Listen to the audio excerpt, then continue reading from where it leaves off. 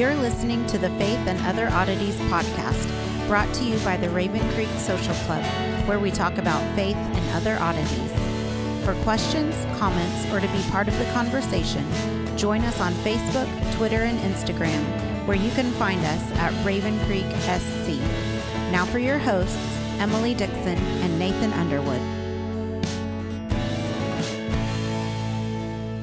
Well, hey everyone, welcome back to the show. We are still in the studio, still in Judges. We just lost Samson To the Philistines. Kind of to himself. Yeah, I think more to himself is accurate.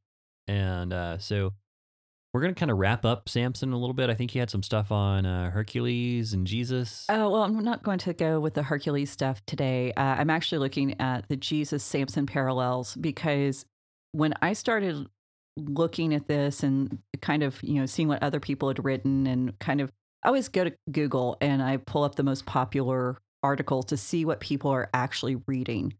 Mm-hmm. And there are a lot of defenses for... you're contributing to their clicks by doing that. I know, and I haven't figured out a way to make that stop and still get the information that I need. So, because so often what we read online, almost anything we hear about the Bible really is somebody's interpretation.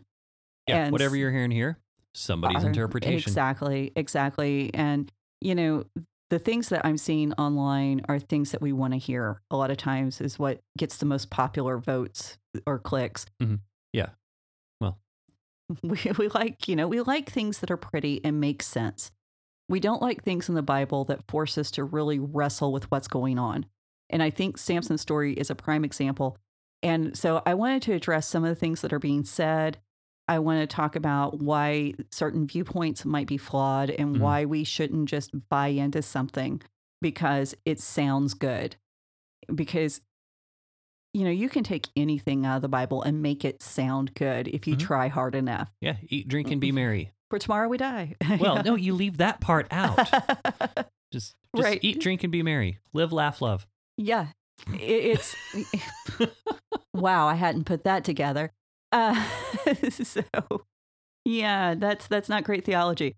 So even though it's in the Bible, the eat, drink, and be merry. So what we want to do is to take some of these themes apart. And so if you feel like it's kind of repetitive, it is in the sense that we're going to be talking about Samson's story in a much more abbreviated way. But I wanted to do this at this point because I didn't want us to forget the things that we've just covered over the past few weeks. So we're going to jump in with the birth and we'll go through the death and we're going to look at different high points. Okay. And now I didn't go through and do this. You did all the legwork on this. So yeah, I'm just going to let you take it. And this is generally what we do. You're going to kind of take it and I'll let you know if I have any questions or I think you're going to have some thoughts. I hope so. Yeah, no, I have faith in that. I've had very many throughout most of my life. I'd hate for it to just stop. Right now, yeah. And some of the thoughts are worth entertaining. So anyway, so we start out with this miraculous birth. And I think right off the bat, it's hard to miss this parallel. We've got an angel arriving to a woman, which is the first time that an angel has arrived to a woman to announce a birth. So obviously this connects very well with Mary. We don't have to make a big stretch there. Both women were unable to have children. Manoach's wife because she's barren, Mary because she's a virgin. Yeah. So we also have this, their purposes are explained in the birth announcement. And, Samson's going to be a Nazirite and he's going to begin to deliver the Israelites from the Philistines. Mm-hmm. So Jesus, the angel tells Mary, and this is in Luke, says that he's going to be great. He's going to be the Son of the Most High. He's going to be given the throne of David and he's going to reign over the house of Jacob forever. Mm-hmm. Okay. Now, because of Samson's divine birth or quasi-divine birth, he's often referred to in Jewish tradition as being a son of God. Not the literal son of God as Jesus is, but very much metaphorically and functioning as a quasi-divine being throughout his life because of this divine birth narrative. And we even have the other point of connection is they're going to begin. Now, I know some people are going, what do you mean begin? Because with Jesus, that beginning is in this concept known as already, not yet. Sure. And so for those of you unfamiliar with the already not yet idea, it's that Jesus accomplished everything on the cross and through his resurrection. Mm-hmm. It's done. It's finished. He says so. Mm-hmm. But the fulfillment of the promises to us are not yet. Right. We aren't living in those glorified bodies. We aren't with God in person right now. We are already saved, but the fulfillment of that salvation is somewhere in our future. Right. So we see that beginning element is also very much present with Jesus as it was with Samson. And the other parallel that we have is we have a birth narrative, and then we have the story just kind of stops and it resumes when they're adults. Right. So now we do have Jesus at 12. Yeah, we got the little interlude in Luke with Jesus at 12. Mm-hmm. And that's it. But the interlude with Jesus actually concludes with, this is Luke 2:52, and Jesus increased in wisdom and stature and in favor with God and man. Right. Okay, so with Samson, we have and the young man grew, and the Lord blessed him. No, go ahead. Different words, but the same feel. Sure. So there again, a connection. So we are being set up with some parallels. I'm not negating that they're there. Right. But we never have, and I thought this was interesting. I didn't realize this till I started working on the parallels. We never have any mention of Samson going to the tabernacle, going to Shiloh, going to Bethel. Mm-hmm. He never goes to the sacred spaces that were operating in his time in life. Whereas Jesus, we have him going to the temple over and over again. Mm-hmm. We have him observing the feast. There's no mention of Samson observing any of the feast. And we don't have him offering any kind of sacrifice, which would have been appropriate for an Israelite in that day. Mm-hmm. So Jesus is very much observing the requirements of the Torah for being a proper Jew. Mm-hmm. But Samson is, like I said, there's no mention. Right. It's like they're completely forgotten. One thing I want to kind of point out, and this is not on topic at all, but it is, but it isn't. The verse you mentioned, Jesus grew in wisdom and in stature and in favor with God and man. Mm-hmm. Okay. So this is, to me, I think it's funny. We often forget that last line on there. Right. Of course. Okay. So first off, we have too many people skipping the first one, growing in wisdom. We're supposed to imitate Christ. So, right. We should grow in wisdom. Mm-hmm. But we tend to, there is a certain viewpoint in Christianity. I think we mentioned it before, but just this idea of these Christians who think, well, the gospel is supposed to be offensive. So if what we're doing is offensive, then it must be the gospel, and claim that they're imitating Christ. Well, Jesus grew in wisdom and stature and in favor with mm-hmm. God and man. Mm-hmm. That, we're not supposed to just be offensive for the sake of being offensive. And being offensive is not our litmus for the gospel. So not to make this about me, but I was just thinking about that when you were saying that, how many friends I have who totally disagree with what I believe. Right. Who are either atheist, agnostic, who think that Christianity is downright toxic, and often say some really harsh things, sometimes some really true things, as far as critiquing the way Christians are. But we're still friends. Mm-hmm. They still trust me with their life. Mm-hmm. My belief is offensive, but my person is not. Sure. And I mean, it's a slight distinction. I have favor with these people because I'm not compromising what I'm believing, but at the same time, I can still show love to them mm-hmm. and try to be as supportive in the things I can support as possible. And, and when they do offer a valid critique against Christianity and Christians in general, I'm going to be the first person to affirm it. Yeah. I mean, we need to be willing to accept correction. So mm-hmm. if somebody even outside the church says, hey, you Christians did this, don't deny it if it happened. I mean, there's major sex scandals online right now with Christian leaders, which is horrible. Mm-hmm. And we need to stop acting like it's not happening. And we need to own the fact that it's happening. And you know what? That allows my non-believing friends to have some respect for me because I'm not compromising my faith so that I can fit in. Right. But I'm also not just being mean to them because I want to be offensive for the sake of the gospel. Right. It's finding that balance. Mm-hmm. So anyway, a little rabbit trail there, right. But every time I hear that verse, I just think, man, how many Christians are not growing in wisdom, stature? I don't know if you're talking physical stature. That's kind of Well, it's a you're given with limited Samson almost. on that, kind of limited on physical stature, how much you can do with that. But and then it's like in favor with God and man, and we're supposed to go out and build relationships. And that stature really isn't speaking of physical stature. It's speaking of the fact that Christ was able to be trusted, and he gained respect of people around him. That's what it's talking about. That he lived such a life that people respected him.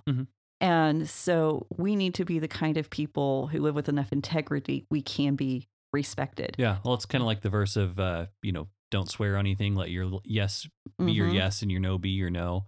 And this is another random aside story. I actually worked with a guy who worked for a collections agency, and they had to be specific because they're dealing with financial stuff. So in wording and how they put things, they had to be very careful. And one of the things that they had to do was if a customer said, we can get it. He's like, okay, we are going to need you to guarantee us you'll have the money at such and such date. Can you guarantee that? Or we need you to promise that? And she's like, well, I can't do that because the Bible says not to promise anything. And he goes, this is where it kind of helped with my background because he was a seminary student. And he goes, ma'am, not to get too much into religion here because this is my job, but that verse is actually referring to you need to live your life with integrity and taking care of your things so that people can trust you without you having to swear oaths in order to get stuff done. And he said this is kind of counter to the fact that you are being called by a collection agency. Right. And so, and again, and I realize sometimes people have hard times, but not I'm just bashing. saying I'm not saying, I don't know her full circumstance, but just the fact that she was trying to get out of like a legal loophole with the misunderstanding of misapprehension of what the Bible was saying. Don't use the Bible to try to get out of legal problems. Just don't.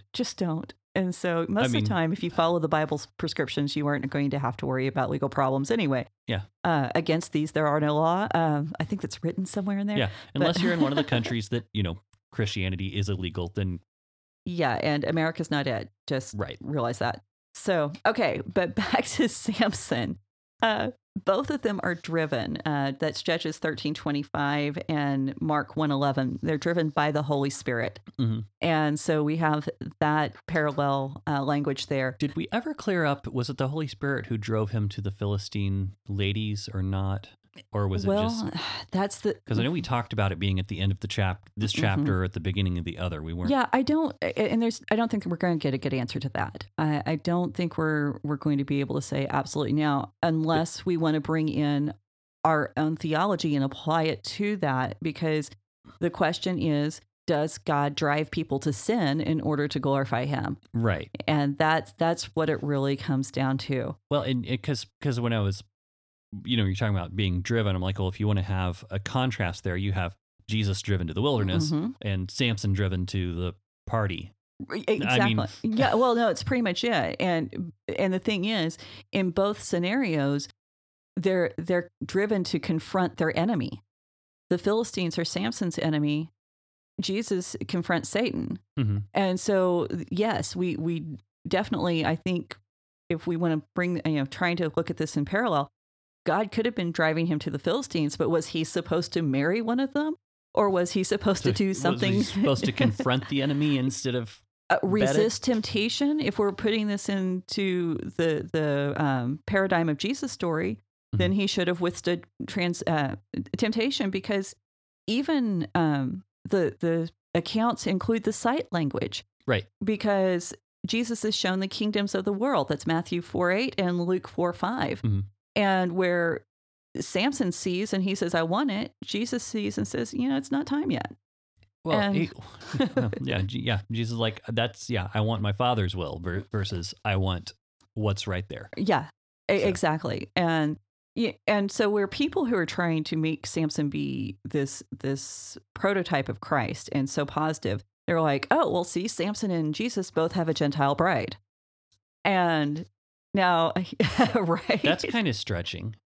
Well, Samson had been ordered not to marry, the whole nation had been ordered, don't intermarry with the Philistines. Sure. And Jesus' whole purpose in returning and doing what he did in his lifetime was so that, yes, the whole world could be restored to God. This was part of God's prophecy. Mm-hmm. But if you'll notice, when we've pointed this out so many times, that when Samson takes a Philistine bride for his own selfish purposes. Exactly. It's not about restoration. Precisely. I mean, he doesn't care about her. Look at the language he uses towards her. Mm-hmm. And this is not the language Christ uses about his church. And the other thing, too, is when there were outsiders who were married into the nation of Israel who were celebrated, they converted. They did become a part of the nation. Their heart was for the God of Israel. Right. And even today, if you're going to be part of Christ's bride, his Gentile bride, your heart has to be for the God of Israel. Mm-hmm. And so we can see that similarity. Samson didn't care. Right. He just wanted what was his. And well, he wanted more than what was his. Right. I mean, he was always, I mean, the whole story is driven by what Samson wants. Yeah. And that's where we talked about, did the parents know? Did they tell him he was special? And I would think probably so, and just gave him everything he wanted because they thought he was going to be the deliverer. Yeah. Yeah. And again, I think some of that also goes back to mama trying to be too protective. So, I mean, that falls into line. Now, people who are really trying to support this bridegroom theme, you're going to love this. So they claim that the bride, Samson's bride, telling the secret to the Philistine men is parallel to sharing the gospel. And yeah. Why does it hurt? No. Yeah. Okay. And giving the 30 young men the clothes, the clothes that he'd taken from the 30 guys he murdered, is a picture of salvation and getting the new clothes and being clothed in salvation. So, yeah, this is how far I read several articles that presented this viewpoint. This isn't even, I mean, maybe I'm just not a smart scholar, but that doesn't even sound feasible. Yeah. Like to make that leap. This is what happens when you have a Google search instead of a theology degree. Okay, not to be too condescending, guys, there is something really different about devoting 2 to 5 to 7 years studying scripture versus spending 5 minutes Googling handy little facts and tidbits. Yeah. There's just a difference. Do you have to have a degree to understand the Bible? Absolutely not. But when you do that, when somebody does that, the effort and intent is really to understand, not to prove a point. Sure. And so, and if you're trying to prove a point, I really hope you aren't spending that much time on it. But anyway, that's this is what we're seeing is that this outpouring of biblical commentary on the internet that has no basis in scholarship, and it is just, how do I promote my agenda? And that's problematic, to say the least. Yeah. Okay. So, yeah. What other offensive ideas do you have over there? Oh, I've got lots of them. Keep going. That's how they know it's the gospel, because it's offensive. There you go. So Samson's riddles are compared to Jesus' parables. Okay, I can kind of go there a little bit. Samson's riddle needs to be explained if you're ever going to understand it. Jesus does explain the parables to his disciples, and they're kind of shown as being unknowable to outsiders, people who aren't led by the Holy Spirit. But Samson's wife had to beg with tears to get the answer out of Samson for so many days, and where Christ gives the answer to the disciples when they ask. Well, I mean, I guess if you're one of those people who insists they want to know Jesus better, but not actually open the Bible, then yes, begging for greater revelation with tears is going to be normal for them. So that might be how they relate to Jesus. Could be. I'm showing some bias, and I'm sorry. Just a little bit. But, I think it's a proper bias. And so, and of course, Samson's riddle being about the lion and the honey, well, sweetness from death. I mean, obviously we have sweetness from Christ's death, but that's still... Do they have a Lion of Judah parallel in there too? We're going to get to that. Okay. So, yeah. So, okay, Samson leaving... I already don't like this episode. I feel like we need to keep going. And this is... I was just flabbergasted. And like I said, not just the fact that there was like a random article out there that said this. But there were several articles. Yes. And I inflicted myself with these articles for you. So, but Samson leaving the wedding is seen as a picture of Christ's descent into heaven while we wait his return. The problem is when he comes back, he's denied his bride. Right? No, you're going to love this. Okay, let me work through this in order so I don't lose it. Okay. So Samson storms out. Please tell me how they reconcile this. Go ahead. So Samson storms out of the wedding. Okay, yeah, he storms out in anger. Christ is saddened to leave, but knows that it's necessary. Samson gives absolutely no indication of what's going on. The father doesn't even know if he's coming back. And Jesus promises to return for us. Mm-hmm, mm-hmm. So we've got this problem there. Both of them are going to return at harvest time. Okay, fine. I can go there. Jesus is going to return at time for harvest. But Samson returns to his wife at harvest time. Uh-huh. Now, the wife is given to his companion, and Christ left the church to the care of the Holy Spirit. This is what happens when you don't know that companion was an enemy. The companion is a security detail. The companion was a threat. Was a hired... Yes. No. Yeah. And we have to completely forget that Samson seeks retribution for the fact that his wife was given to another man. So is Jesus going to declare war on the Holy Spirit? Yeah, that doesn't make sense. It doesn't. I mean, Jesus and the Holy Spirit operate in perfect unity. Yeah, and I realize that not every single type has to line up exactly. You know, we can have some variance in the story, but we're throwing things together that are just, they're throwing things together that are just a little bit out there. Yeah. And because I'm not saying there's not parallels. There are definitely parallels. I mean, okay, so the next big parallel is Samson and Jesus are both betrayed by their countrymen. So the tribe of Judah, the men come out to give Samson over to the Philistines. Judas and the Sanhedrin take Jesus to the Roman officials. That sounds reasonable. I do think it's an interesting contrast, though, and I think I mentioned this to you the other day that whenever Samson goes to upset everyone, they're like, "No, don't you know they rule over us?" And then when then the Jews are in Jesus' day are like, "No, no one's ever ruled over us." Like while they're under occupation, right? There's Roman soldiers in the street. Yeah, on just about every corner. Yeah, yeah. It's like, wait a minute. We can see the connections here, and that's good. We want to see the connections. But I'm going to throw this out there because I know this is probably where we're going, but I just need to make sure that everyone knows we're on this course. We're throwing out the connections to see the contrast. Yes. That it's not.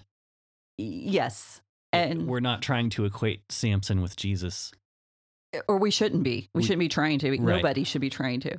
So the resurrection, the resurrection picture in Samson's life is seen to be whenever he's turned over to the Philistines, he's bound in the ropes, and then the ropes fall off. And I'm like, seriously? I mean, this really has more in common. If you're trying to build these parallels, it's more in common with Luke 4:30, where Jesus is getting away from the angry crowd and he just disappears. Mm-hmm, mm-hmm. I don't see a resurrection connection there by their own standard and the way they were taking apart these passages. I never saw any kind of connection there. Yeah. Well, and that's the thing. When you start doing hermeneutics and exegesis, you set these standards in place, and you have to play by your rules all the way through the game. Mm-hmm. Once you start violating the system that or the rubric that you're working the information through in order to make it support your thesis, this is telling you your thesis is wrong or your rubric's flawed. So you can't, and you doing that, it's intellectually dishonest. Yeah. There's no integrity. And so when you've got people who are preaching the Bible and they're contradicting themselves, and I just listened to a major preacher just do that this past week, contradicted himself before millions And the Bible. and the Bible in order to prove a point, that tells me I can't trust him with anything. I can't trust him with anything and any of the conclusions he draws, because evidently the conclusion is more important than the evidence that supports it. Right. And that's not. Or the not evidence right. that actually contradicts it. Yeah. Yeah. So anyway, Okay. we'll move on from that. Okay. Yeah. Deep breath. Okay. So then we've got the water from the rock. After defeating the Philistines, and we remember the story, God sends the water from the rock. Samson cries out for the water, and God sends it through the seam in the rock. Okay. This obviously has ties to the event in Horeb. In Exodus. Okay, yeah, I'm thinking of 17. Moses. I'm not thinking of Jesus. Okay. The reason why you should think of Jesus, and this they are correct. Okay. In 1 Corinthians 10:4, Paul specifically says Jesus is the rock. Okay, yeah, okay. I follow that now. He identifies Jesus as the rock from Exodus. Now, here's the problem. 1 Corinthians 10:5 says, nevertheless, with most of them, God was not pleased, for they were overthrown in the wilderness. So Samson fits verse 5 way more than he fits verse 4. And that's the problem. We can't say, oh, look, here's this connection. And you'll find that a lot of times with people trying to make these sorts of connections, where they'll find like a buzzword. And this is the problem with word studies, by the way. They'll find a single word and go, oh, well, these must be interconnected, but they don't follow it out to the end conclusion. Right. They just stop as soon as they get that warm, fuzzy feeling. 9 times out of 10, after you get that warm, fuzzy feeling, I get it when I'm studying something and I think, oh, I found this great little connection. And I keep going. I'm like, I can't teach that because it's incomplete. I don't have enough evidence to support it, or it's wrong. Yeah. And so warm fuzzies don't mean anything. Okay. Visiting the prostitute. Well, Jesus did interact with prostitutes. Yes. But for different purposes. Well, and here's the main difference. Samson goes to the prostitute. The prostitute comes to Jesus. I didn't think that was the main difference, but I can kind of see how your starting out point kind of sets the trajectory. Right. I would have assumed the main difference would have been a little different. Yeah, well, and that's exactly. Samson does engage her in her trade by all appearances. Right. I mean, why is he there till he gets up at midnight? Yeah. Where do you think he's getting up from? He's getting up from her bed. But Jesus offers the prostitute forgiveness, not money. Mm-hmm. There's another major difference. He's not offering her wealth. He's offering her spiritual wealth. Mm-hmm. Samson, I started to say something and realized where I was going to go. So we're just going to stop there. But Samson obviously was not there for her spiritual well-being. I doubt it. It's just, I don't think so. Well, if we are following the idea that, she might have been a temple prostitute, he was there to spiritual matters of sorts, according to other deities. So, which would make it way out of. Yeah. And that's the problem. And when you really look at this, none of it really fits. Yeah, you've got similar wording, you've got some similar language, but the consequences and how it plays out are completely different. Mm-hmm. And so we can't sanitize these and go, oh, look, he was this great guy. Right. We just can't. The next parallel that they derived from all this, the gates of Gaza and the gates of hell. Okay. So, Samson rips the gates off the city when he gets up and leaves the prostitute. And, the thing is, Samson takes those and puts them on the hill opposite of Hebron.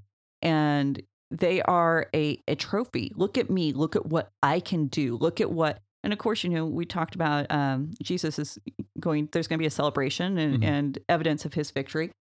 But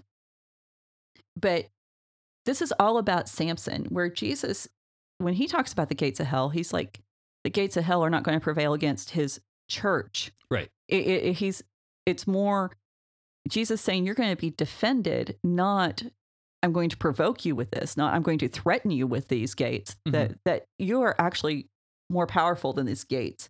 And we're invited to share in Jesus' victory. Samson never invites anyone to share in his victory. Yeah, well, and again, that's the going in and defeating things, like taking the land, similar to the Israelites, versus just taking down gates just as a show of power. Yeah, because we talked about how the story was so full of plot holes and there's so many unanswered questions. And it really, Samson, when he does this, it's a total overreaction. But everything Samson does is an overreaction. Where when you look at Jesus' life was very, there's balance. There was a introspective quality to the things he did. Even when he goes to the temple and he flips tables over and throws out the money changers, that was planned. You couldn't carry a whip into the temple. He actually took the leather and braided the whip in the temple. And I believe John actually points that out, that he braids the whip. And so Jesus did things for a specific reason. Samson does stuff because he's mad. Right. I mean, there's just, you can't get around that. And so the one time Jesus is mad, even then he doesn't lose his head. Right. So now, of course, we have Delilah and temptation. Delilah tempts Samson to betray the source of his strength. Jesus is tempted in the wilderness. Okay, we can go there. But the temptation, Samson never resisted. Jesus always resisted. And he resisted by going back to the Torah, by going back and quoting most often out of Deuteronomy. I can't remember if all the times are from Deuteronomy or just most of them. Right. But he appeals to the word of God. Samson, he doesn't care. I mean, there's no mention of law from Samson. Which kind of makes you think that, you talked about the Nazirite stuff and how the rabbis didn't like the Nazirites because by taking on those 3 laws and this vow, it was actually saying they could be free of the other laws. Right. So if he's like, well, I'm a Nazirite, I don't have to, like, he may not have even studied Torah. Right. Because he didn't have to worry about it. And that is a possibility. And I'm kind of wondering, how far does that go? There's a couple of good books about the Nazirite vow that are out there that I just didn't have time to get through. Sure. I believe it's Epstein who wrote one, and no, not the Epstein who didn't kill himself, but different Epstein. Yeah. And so eventually I want to get that, and maybe we'll add that in at a future date for a supplemental, episode with what the Nazirite vow looks like. That could be interesting. But yeah, it's kind of a short section of the Bible. Number 6. Yeah.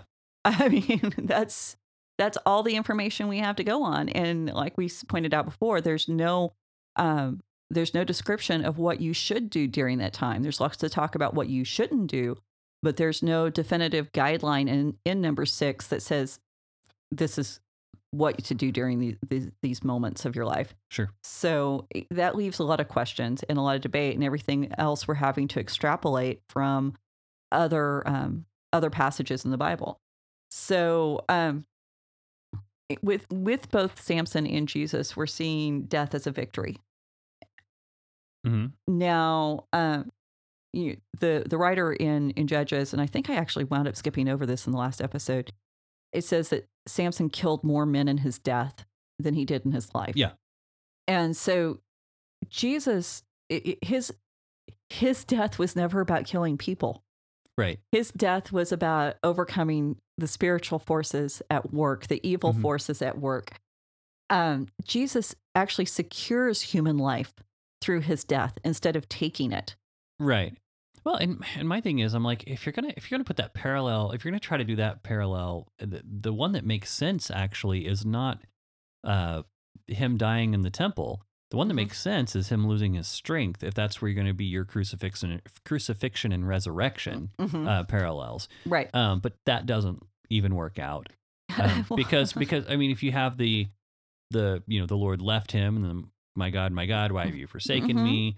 And then, because then you have that, and I realize I'm playing devil's advocate here, right. But you have, after he's taken, it says he ruled in Israel, or it was like, it was actually, it's before that story actually, where it says he Before judged in and Israel after. for 20 years. Yeah. So I would consider that to be like if you're going to try to put a death and resurrection, because you have that literary device that's supposed to note the end of a judge's story right there. Yeah. And so it everything, and again, it's almost parallel, but it's not. It's parallel, but in the opposite direction. It's all opposites. It is. And to try to make these fit in a way that's positive, it is to require us to just completely overlook everything that's happening. And that's not how this works. And now, in the death, we even have that, and I pointed this out last episode, he dies to get vengeance for the loss of his eyes. Jesus dies saying, Father, forgive them. They don't know what they do. I mean, there's no vengeance in what Jesus is doing. Right. Not when it comes to people. Right. Not when it comes to humanity. Jesus' heart is for the human beings. Samson is empowered by the Spirit to kill 3,000 Philistines. Mm-hmm. Now, if you go to Acts 2:41, this is Pentecost. This is Peter preaching after the death, resurrection, and ascension of Jesus. And 3,000 people are baptized that day. Mm-hmm. So in Jesus' death, not only do we have people not being killed, we have people called into the true life, the ultimate life. And so I'm like, the opposite, the opposite. It's always an opposite. And that is the important thing about retellings, not tailings. That would be funny. But anyway, retellings. It's not fun. I went to the animal analogy. You can get a dog tail and a cat, and okay, that's how my brain works. So anyway, but some retellings, they affirm the foundational story. And in this case, if we were looking at these as a retelling, which I think there are enough connections that we do need to look at this as a retelling. But as a subversive retelling. Yes, completely as a subversive retelling. Because Samson would be the foundational story, Christ would be the retelling. Well, I mean, and it only makes sense too because that's what the gospel is anyway. It's turning everything around. Yeah, exactly. And Samson, he has a supernatural birth. He's this quasi-divine guy, and he's supposed to be a hero, but he never is. Right. He's given every opportunity to be one. Yeah, and even his own people consider him a troublemaker. Yeah, they don't want anything to do with him. I mean, now there's another parallel. Yeah. If you want, Jesus is definitely considered to be a troublemaker by some of his fellow Jews, and they don't want anything to do with him. Mm-hmm. It is also interesting too. They're both betrayed for silver. That Delilah gets paid with silver, the 1,100 pieces, and then of course Judas with his silver. So, and the silver comes from the Philistine lords. And Jesus, the silver comes from the heads of the temple. Yeah, that's what I'm trying to say. But, Jesus spends his entire life in submission to God. I think that's the big point that we have to hang on to. He's constantly trying to, not trying, he's doing it. Unlike us, he actually is capable of doing it. Right. He's glorifying God. He's doing without. I mean, he doesn't have a home. He's got a stone for a pillow. He nothing in his life is about him seeking something for himself. Mm-hmm.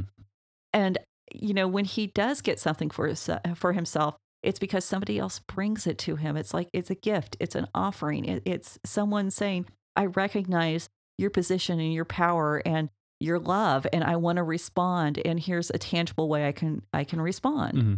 And obviously that's missing from Samson's life. Right. I mean, even his own wife doesn't really seem to be that fond of him. Well, I mean, it seems to be kind of mutual. They don't really care that much about each other anyway. Yeah, there's definitely a lot of tension there. And Samson's story, I think what we're supposed to pull out of it, I think that the big lesson in it is how you destroy yourself when you reject your identity. Mm-hmm. When you try to run from your purpose in life. God's still going to be able to use it for his glory. I believe that because God redeems all things that we present to him. But Samson, he dies almost, this very sad, horrible death Mm-hmm. because he can't find that vision for his future. And Jesus, on the other hand, he's always pointing towards the future. Everything that he's talking about with his disciples is, I go to prepare a place for you. In my house, in my Father's house, there are many mansions. It's all about pointing to the future so that we can join with him in that future. And, I pointed out several times too with Samson, he never raises an army. Jesus is always calling people to come follow me, join with what I'm doing, be a part of this. And I'm not saying an army as in guns and swords or knives. But the church. The spiritual army, the ones who stands against the forces of darkness and says, our God's greater. Yeah. And we're going to live in such a way that you can't miss the fact that our God's greater. Mm-hmm. Samson, the only reason why God answered his prayer in the temple of Dagon was so that the people wouldn't think for 1 second that Dagon was somehow greater than Yahweh. Yeah. Now I will say that I can see a parallel in when you talk about seeming like God has been humiliated. Right. In the crucifixion. Absolutely. You have that. Mm-hmm. But again, like we already talked about how the opposites in that apply, how Jesus was doing it with building up his church in mind and redeeming humanity and Philistine. Samson, who might as well have been a Philistine. Yeah, and Samson wanted vengeance on the Philistine for at least one of his eyes. Yeah. I mean, that's where Christ was willing to say, my church is worth my life. Mm-hmm. Samson was saying, my eyes are worth more than the lives of the Philistines. Precisely. Yeah. And if you don't realize how opposite and how opposing, not just opposite, but opposing those two views are. Mm-hmm. I mean, to say that I'm willingly going to do everything in my power so that you can live is totally different than I'm going to kill everyone because they did me wrong. And that's the point. Well, and it's even counter. It runs directly counter to the Torah because the Torah says an eye for an eye and a tooth for a tooth.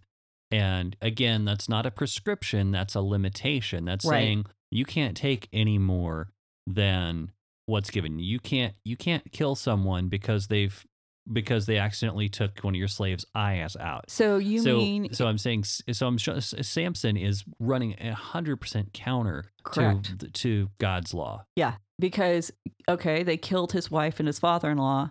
You don't kill everyone you can get your hands on. Mm-hmm. That's not the way a Jewish person act. It's completely how a Philistine would act. Mm-hmm. It was completely how a Canaanite would act, but had nothing to do with God's law, which, by the way, an interesting point, that eye for an eye, tooth for a tooth.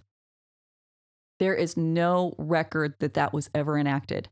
There's go ahead. Okay, what as far as like actually taking an eye or taking a tooth, what happened was the Pharisees, or not the Pharisees, but the judges of Israel would get together and they would decide how much that was worth. And there would be a financial settlement. How very modern and progressive of them. And this is actually where we get a lot of our ideas about how to do financial compensation for personal injury. And because, it doesn't make sense to just hurt someone, especially if it's accidental. Right. Now, if we're talking wartime, now we got a totally different set of standards, but we still practice that today. This is not a barbaric law. I don't care how many times people try to tell you, oh, well, your God is horribly vindictive and revenge is what he's all about because eye for an eye, tooth for a tooth. No, this was grace. This was mercy. Well, yeah. And like I mentioned earlier, it's also a limitation because in that day, it was common that if you took the eye or the hand of somebody's slave, or if you hit someone's slave and it damaged their eye or knocked their tooth out, then by rights, in a lot of cultures, you could kill that person who hurt your slave. Yeah, especially if they're a lower social status than you. Yeah, and Yahweh is saying, hey guys, don't kill somebody over what's not life-threatening. Yeah. You know, you don't take unreasonable vengeance on your neighbor. Right. And that's the thing. Samson is all about the unreasonable vengeance, and Jesus is about the unreasonable grace. Mm-hmm. I mean, that if you want to just boil it down to the simplest terms. But, you know, as we're reading Samson, one of the things we really need to bear in mind, this is in the book of Judges. Mm-hmm. This book has been designed to show us how the judges get worse and worse and worse, and how the people get worse and worse and worse. We aren't supposed to have any hope for Israel by the time we get to this point. Mm-hmm. And then, as if that's not enough, the author's going to give us 2 more stories going forward to conclude it. They're considered epilogues. Yeah. And just to show you, hey, this is how horrible the nation has been. Well, and with Samson, with his story, before we get into the epilogues, I don't think no, we're not going to get into this episode. I just wanted to show how this is part of the construction. The construction of the book itself says this is how you're supposed to read it. Well, and it slowly escalates. I mean, it really does. And by this time, you've got God saying, this person, like, you know, the judges at the beginning, not much said about them. Things are mostly okay. Yeah. But things get worse and worse and worse. And God is basically got this crescendo of, I am literally going to give somebody superpowers. Precisely. Like, I'm going to give someone superpowers and they're still going to screw it up. I'm going to give them superpowers. I'm going to give them a mother who is theologically astute, somebody who knows what she's supposed to be doing. I'm going to give them, you know, the wealth and the ability to make sure that the Nazirite vow can be fulfilled. Because, I mean, if you can't have grapes, which included the oils, the skins, the vinegars, you've got to have replacements for all that when that's the main part of your diet, you know, or a big part of your diet. You know, this is not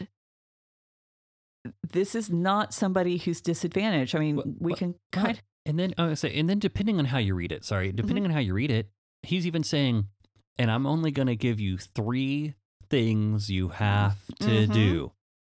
Yeah.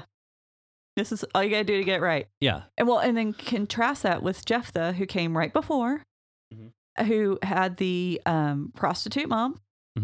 And so you kind of, it's like, okay, well, you know, yeah, he messed it up, but he didn't have much of a start out in life. We can see reasons for him to mess it up. Now, God says, okay, but that's still not an excuse. And I'm going to show you why it's not an excuse. And the other thing we have to keep in mind with this is a prophetic book. We haven't said that in a couple episodes. Judges is a prophetic book. It's written somewhere around the time of King Manasseh. And that the purpose in writing that book is to warn the people, if you're going to act like you don't have a king, you're not going to have a king. And really, it's not the king's place to tell you as a people how to act, because even when there wasn't a king, the people all did what was right in their own eyes. You were fully capable of behaving however you want to act, even if you don't have a king. And so that's a huge reminder. And because, I mean, that's the problem with all of this, is the people aren't remembering they do have a king. Right. The king is God. And so even when we have literal people sitting on a throne, the king of Israel is still God. Sure. And so, you know, Samson, he's the worst of all the prophets, and it is by design, and it's to remind us that this is just how bad things have gotten in all of Israel, and it's to remind the people for whom the book was originally written, because the Bible's written to us, not for us, or written for us, not to us. Yeah. Yeah. And so the people they originally written, it was written with the intent to be a warning to them. And you don't make a warning by making, oh, look, they were messing up and everything's fine. I know, yeah. It really, yeah. And I keep thinking about how we were taught these stories growing up and how we weren't taught most of them. Right. But that, you see, God raised up these great and wonderful people and they did great and wonderful things. That's, you can summarize most of my Sunday school education, as much as I love the people I went to church with, Yeah. they weren't Bible scholars, but you can really sum up a lot of the Bible story conclusions with God raised up great and wonderful people. They did great and wonderful things. Not a one of them was bad, Yeah. except for they might have done a couple little things. That's just to show you they aren't perfect. Yeah. Yeah. Yeah. And okay, so the sad part about that is throughout most of our church going time, the Sunday school teachers actually had literature that was written by the denomination. Yeah. Mm-hmm. And so if this is what a denomination is disseminating, not just to a single church, but throughout the nation and maybe throughout the world, I don't know how far their reach was. It was through the SBC. Yeah. So yeah. And so ran pretty far. And this is why we have people who can't read their Bible today. I mean, this is the reason why we got people who said, oh, I grew up and tried to read the Old Testament and now I'm not a Christian anymore. I can't be a Christian anymore. Well, and because we had a friend message a group, posted in one of the Facebook groups that we're part of, and asked that question: what do you say to someone who says, "I read the Old Testament and it made me lose my faith"? Mm-hmm. And you go, well, what did you think your faith was about? Right. And maybe you should have lost that faith. Well, because if you just believe that everything is I know we use puppies and rainbows or whatever you would think of is butterflies and gumdrops, health, wealth, and a big car gospel, private jet even. Yeah. If you think that that's the end all be all, that, Jesus just wants you to be happy and that the world's a wonderful place all the time, then yeah, when you read the Old Testament, a faith like that's going to get destroyed in a second. Oh yeah. And that's why we need to be making sure people understand what the Bible is about, that it's not just about feeling good. Well, and the other thing that happens, and I'm in a different Facebook group, and I was seeing how many people who now rail against valuing the Bible too highly. And this is our book of faith and this is the revelation of God to us, but we don't really take it seriously because it's flawed. Now I don't know if we actually want to mention this right now, but as far as like inerrancy, as far as like every copy of the Bible ever produced was exactly the same. Okay. That's not true. Okay. Yeah. I'm gonna go off on my little tangent here. I didn't know we were gonna talk about this, but let's go. I didn't either. But no, they didn't have Xerox. They didn't have, they didn't have computers that could precisely replicate things. Right. And so and when people bring up the fact that there are differences in the ancient documents, and I think we've touched on this, a lot of Christians don't realize this. They have this X-Files, as Dr. Heiser likes to refer to it, this X-Files view of inspiration, that people just go into automatic writing mode and they wake up and they go, oh, what did God send me today? Right. But that's not how the Bible was written. And so we need to not be shocked when we hear that there are differences in ancient manuscripts. There's an entire field of study called textual criticism, that what they do, they don't just sit around and they don't just sit and gripe about the text. But they sit down and nitpick. compare the different manuscripts, and they try to find the oldest, the most reliable source, and they try to put it all together. This should not be news to us that there are differences. So when we talk about inerrancy, it's actually a misnomer. We should be talking about infallibility in matters of faith and practice. And yeah. So anyway, sorry. Right. I kind of took it away there, but that's one of my pet peeves is whenever people, number one, whenever people talk about this stuff as though we should be shocked about it.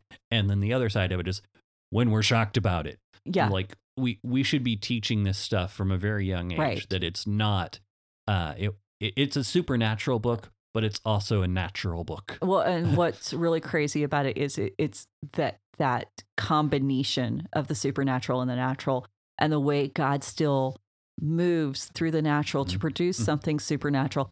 That's the amazing part. That's the part that gets me excited, because that means that God really does want to use humanity to help bring his plans and purposes into reality. And, and we can go back to Samson at this point, because Samson is so deeply flawed. He's so messed up. And he's got this little bitty, tiny bit of faith that God will honor a promise made specifically to him. And that was enough. That was enough to get him remembered as one of the great heroes of our faith in Hebrews 11:32. And so if Samson can take this little bitty tiny bit of faith and still have his humanity still on display, and God still honors him by remembering him, that's hope. Yep. And the other thing I think we need to hang on to is, like you were saying a while ago, we've got this quasi-divine guy who's supernatural, superhuman strength. He still wasn't enough. No one can save themselves. No one can save another person. It takes God embodied in Christ in order to bring salvation into the world. Nothing else is going to do it. And so if we're going to take something out of Samson's story, I think it's that Jesus is our only hope of redemption. And, all this rest of the stuff, I mean, we're supposed to not be looking for the similarities to celebrate Samson, but the contrast so we can celebrate Christ. And so I'm not trying to be a big meanie over here going, oh, Samson's a horrible person. I mean, honestly, I probably have more in common with Samson than I do Christ. Yeah. But at the same time, don't get misled. Right. Don't ever let somebody take the focus off of who Jesus was. And Samson should help us align our focus so much better. Yep. So that's kind of what I had for this. Okay. So that's the Samson recap and bonus material all in one. Yeah. We kind of took off on a lot of stuff there, but hey, it's worth it and it's fun. This is what we do. So, well, everyone, we are going to start on the it's like a 2 epilogue thing going on. So we've got a couple of Levites and some dismemberment. Right. And then we'll be wrapping up with Judges. Buying a priest. Yeah. Yeah. So all this fun stuff, and we're actually we're gonna look at how those epilogues work as independent units, as they work together between the two of them. Okay. And how they work with the book of Judges as a whole, and then how they work with 1 Samuel. So we got a lot of ground to cover, but it's all good stuff. Lots of great nerdy material, just like we like it. So anyway, thank you so much for joining us. If you liked the episode, please hit like, please subscribe so that you can know when the next one's available. For our YouTube crowd out there, I did recently have, it's probably going to be a couple of weeks from now, or a couple of weeks ago by the time this episode airs, I did have some issues with, they changed the way they did some stuff and I had an episode come out late. So I apologize for that. So that's why you need to subscribe. So if one is late, you'll know when it hits. Exactly. So, but yeah, share it with your friends. Or just share it in general. Let the general public take it in. But that helps us out. If you want to be part of the conversation, hit us up at ravencreeksc.com, where you can find companion post, some blog post, all of the show notes, of course, and our other shows, the Commentarians with Joe Zaragoza and Change My Mind with Luke T. Harrington. Sorry, Luke, I almost forgot the name of your show for a moment. I need to write this stuff down. Anyway. In the meantime, have a great time and think about this stuff and hit us up if you have any questions about Judges. We are going to be doing a wrap-up episode of Judges the next time we get together. So if you have any questions about the book, please shoot them to us. Shoot them to us, so that we can get a head start on trying to dig some of that stuff out. Yeah. And even if it's something we haven't covered yet, if you just have a question, maybe it'll get covered between now and the recap. And we want to hear from you. So exactly. Anyway, have a great time. Bye. You've been listening to the Faith and Other Oddities podcast, a Raven Creek Social Club production. Don't forget to follow us on Facebook, Twitter, and Instagram. If you like what you've heard, please write us a review on iTunes or consider supporting us on patreon.com/RavenCreekSC. As always, thank you for listening and don't forget to join us next week.